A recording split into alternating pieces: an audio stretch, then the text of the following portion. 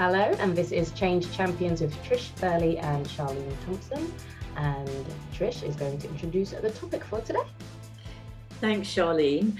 Okay, so what we've been thinking about is when there is a great deal of turbulence and chaos going in your world. And what started me thinking around this was the spiking gas prices causing chaos, for example, in the energy market. So that might mean that you've got loads of ideas for change in your company, some of them driven by necessity, and they're all fighting for resources and fighting for airtime. So what we wanted to talk about was, how do people decide which of these ideas for change to get behind and to give the resources to? Thank you. It's a real tricky one, because obviously change or attention, anything that wants to grab your attention, can come from so many different places. And obviously, you know, there's things that are outside our control, like what is happening with the energy and the gas prices.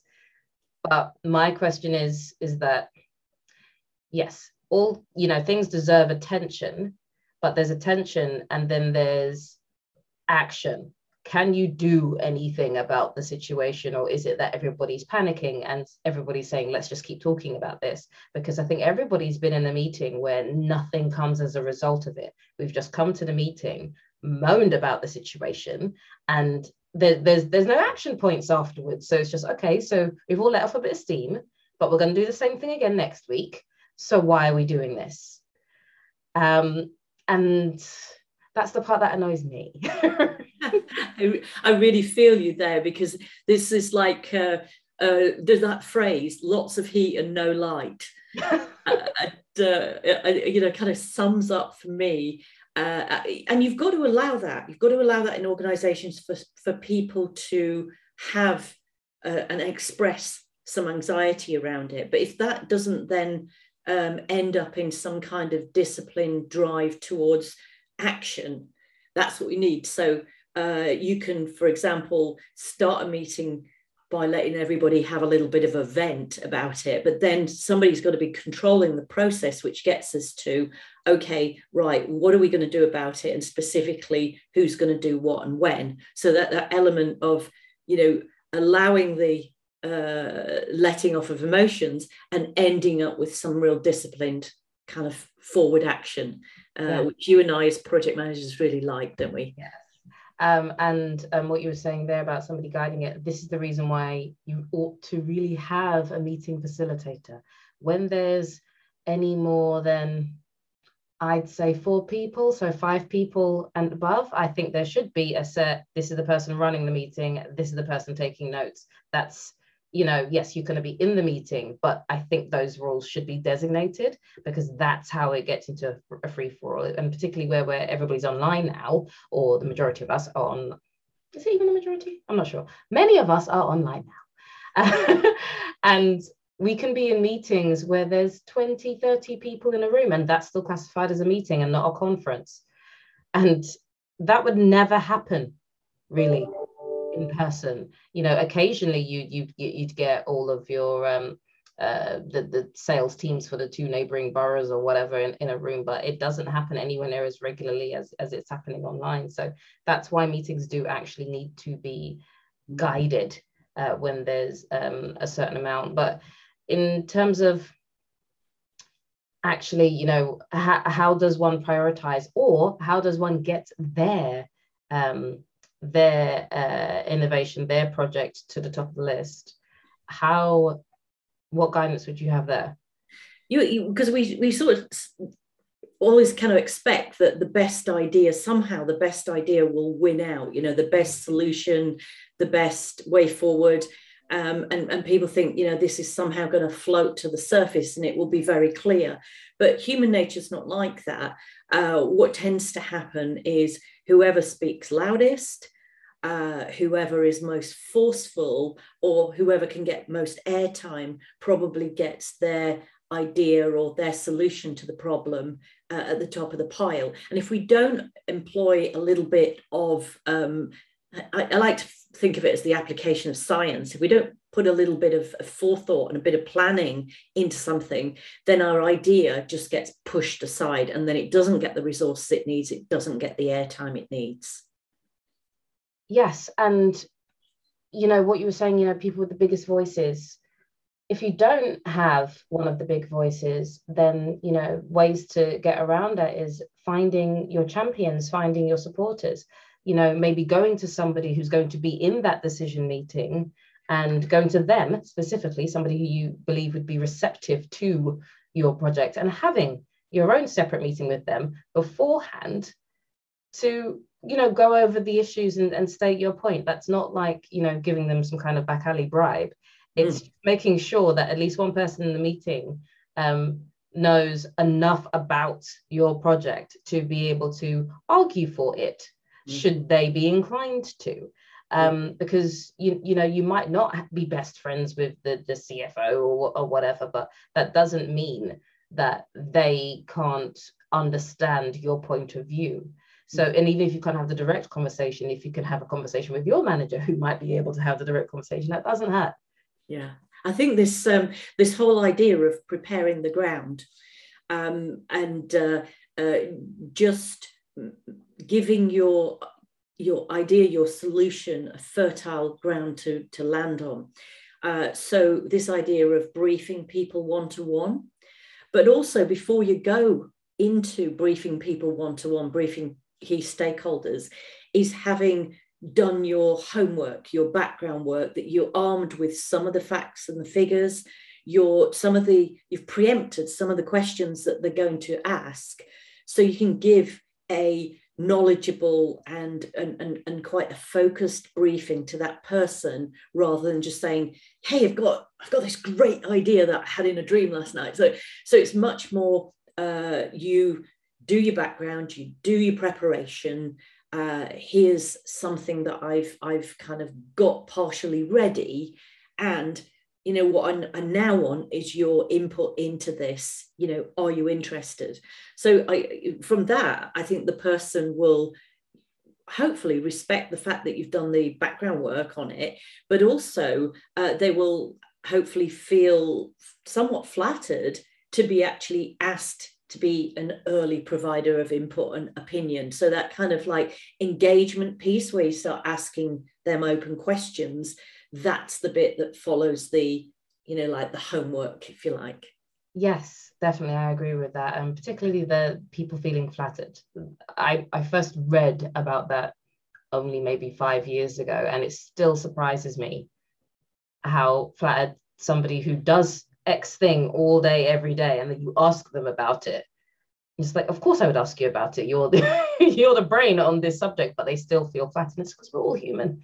We don't, you know, it's almost like the more you know, the more you realize you don't know. So you will always say things like maybe and things like that, because you're aware of everything, whereas other people are looking at you from the outside and thinking you know absolutely everything. But that wasn't even my point. My point was doing your research. One of the things that should be done as well when you're doing your research is looking at what will happen as a result, what won't happen as a result of somebody choosing your project. So if all of the time resources are going to be going towards going towards your project, what then has to stop? Because if you don't think about that, then either they will decide what other projects has to stop, or they will decide that no other projects have to stop. And everything should be done at the same time. And that's why that should be a part of your research, so that you can get in there at the beginning to give that possible suggestion. Otherwise, you could end up in a situation where you are doing absolutely everything, and that's not what anybody wanted, because nothing gets done well. I think that's really important. And my own experience has been that it's just like, that's a great idea, we'll do it as well. And before you know it, we've got complete overload of change. And I think this is one of the reasons why people fear change, because it's almost like, you know, like you open a little tiny kind of window and then you get this deluge of stuff coming at you. And a lot of that change at the moment, particularly in the very volatile, uncertain times that we're in, is a lot of that change is outside of your control. These are changes you haven't chosen. They've been foisted upon you. So I think that I love that idea that, you know, your part of your homework has to focus on, look, if we do this, which will solve an immediate problem, we can put these things on ice because there's no point in working on them at the moment, or the solutions that they provide are going to be superseded by some element of this. And I think to go in, you know, having looked like you've given some thought and you've got some good questions to ask of them, you know, kind of like drawing on their experience, drawing on their seniority, I think that's going to get you a lot further in engaging a stakeholder than going in and giving a presentation about the idea. Yeah, that's very true. And again, you know, if you're talking about C-suite or anybody senior, they don't have time. They don't want to spend time thinking about the nitty-gritty and details of anything more than they have to, you know, and so they're not necessarily just going to say yes, no, and tick this box or whatever. But the easier you make it for them, the simpler you make it for them to be able to say, if I make this decision, if I take the red pill or push the red button, then these other things will happen. And if I take the blue pill, these other things will happen. Then they are only left with the, okay, I just simply need to make this decision, rather than having to think about all of the consequences, because that's what they do all the time. I'm a big fan of what I call the pre-digested decision. And it kind of reminds me of, you know, if you go into a favorite restaurant, it might be something like a Mexican restaurant, maybe, Charlene. Then if somebody comes up to you and sort of says, you know, here are the specials of the day, we've got a special X, Y, and Z, you know, there's 2 or 3 things, they often do that with it. And they might say, I recommend such and such, it's really good.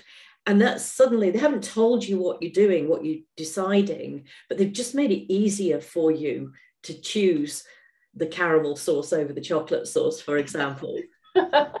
That's so very true. And that's the thing, you know, we love choice. And that's the whole thing about freedom. It gives you choice, but choice can be overwhelming. It can lead to burnout at all different stages.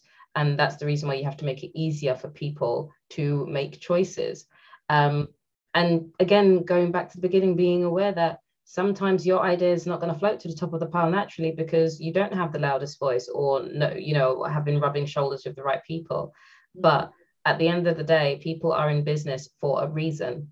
And I don't believe people purposefully go around making terrible decisions that have terrible consequences.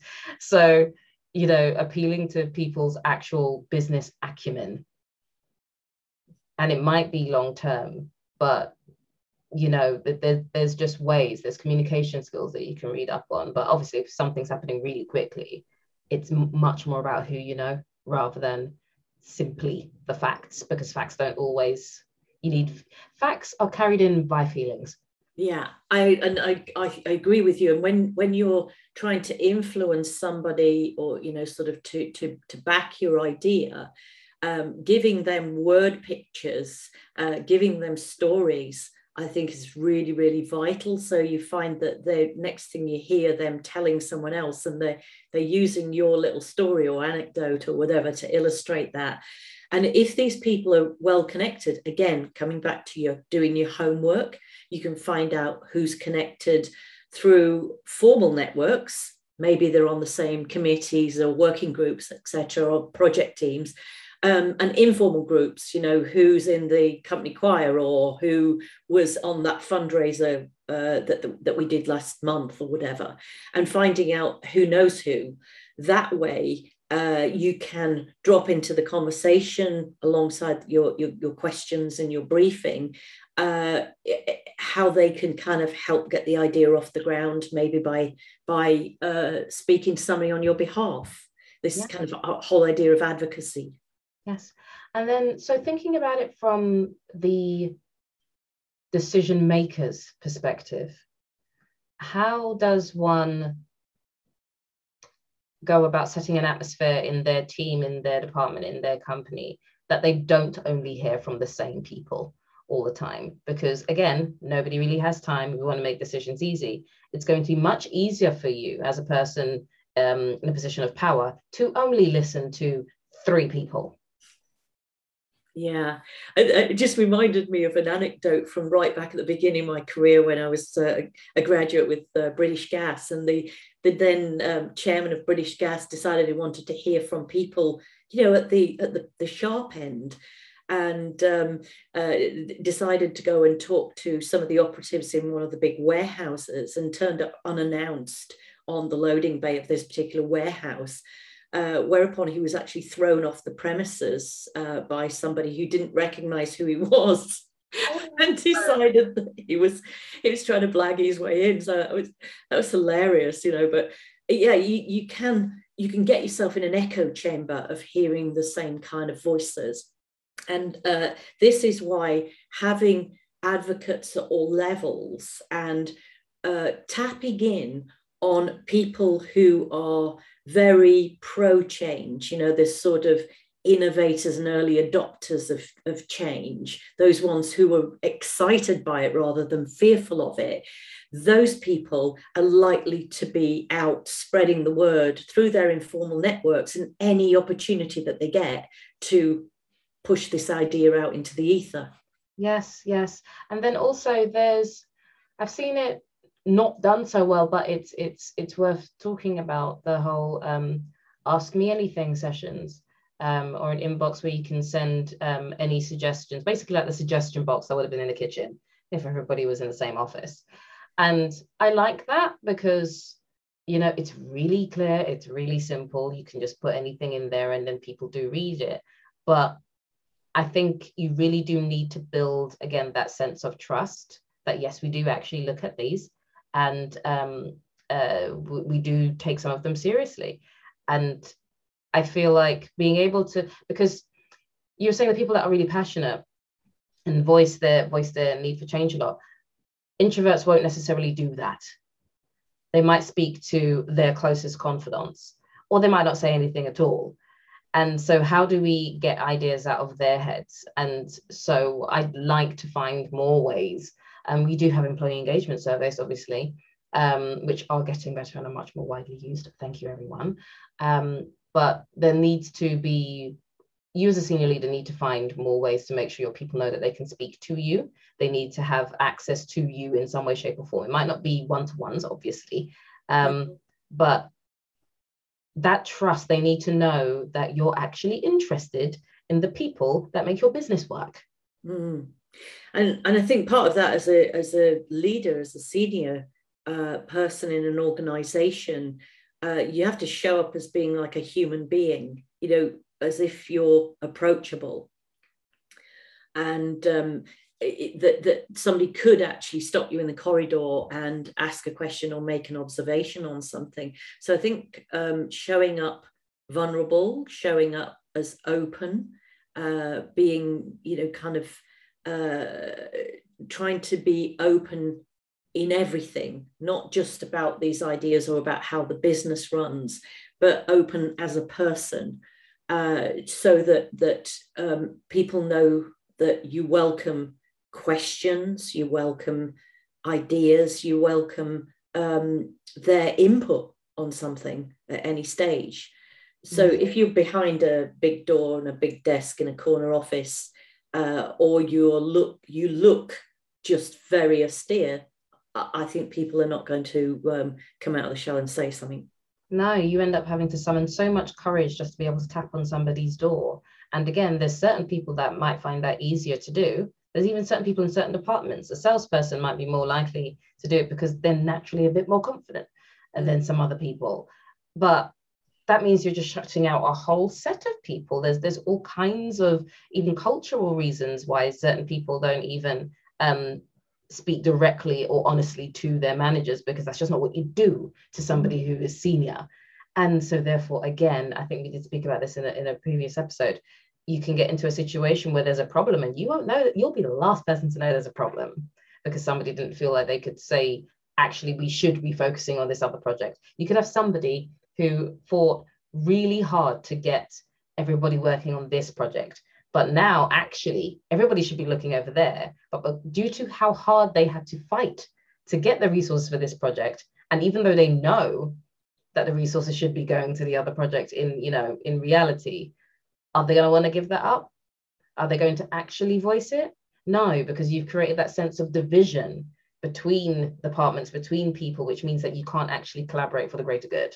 I was reading about this actually in a book on sort of neuroscience, a bit of light reading on neuroscience, brain chemistry, whatever. But it was all about doing perceived personal risk. And this is Dr. Carol Osterweil's book. And she was talking about, you know, the fact that the brain doesn't know the difference between a physical risk and a social risk. They treat it, you know, the brain reacts the same. And so we often perceive not saying something like silence is the safe option, because you're not going to get your ears ripped off. You're not going to get into any sort of trouble. It's that, you know, if you don't, silence is golden in that respect. And people know that, you know, if they did speak up, it might be great, and they might get a lot of praise, they might get a lot of recognition, and they might not. So it's safer just to you know, shut up and say nothing. Yeah, and that's the reason why it is important for leaders to be able to create the kind of environments where people can be open and honest, be it, let's focus on this project, be it, I think we need to pay more attention to this. We definitely need more resources for that, because you're not at the coalface anymore. If you've worked your way up in a company or an industry, you might remember what it's like to be at the coalface, but you're not there right now. And things have changed a lot since your day as well, possibly. In that time. But inviting participation in lots of different ways, not just, has anybody got any ideas? Nope, good, let's power on. But inviting participation through good questioning, from, you know, lots of different ways of encouraging participation, and also reacting in a encouraging way once you get somebody to open up and start participating. So the first reaction sometimes, if you ask somebody a question and they come out with what you perceive as a dumb answer, if you can then shut that down, then everybody else is like, I'm not opening up here with this. Whereas if you can say, you know, like, give them a little bit of space, perhaps to build a little bit of confidence and get to their point, then, or even just thank them for their participation anyway, even if you're not going to do anything with their observation. Definitely, I completely agree.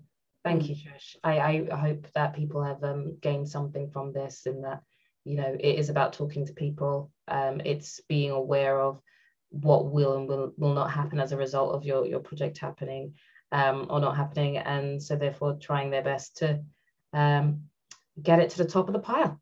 Yeah, and we said we started off from this point of view of do your homework first. Yeah. Do your homework, then you go in forewarned is forearmed. Definitely. Thank you very much. We'll be joining you again on the next episode. Take care.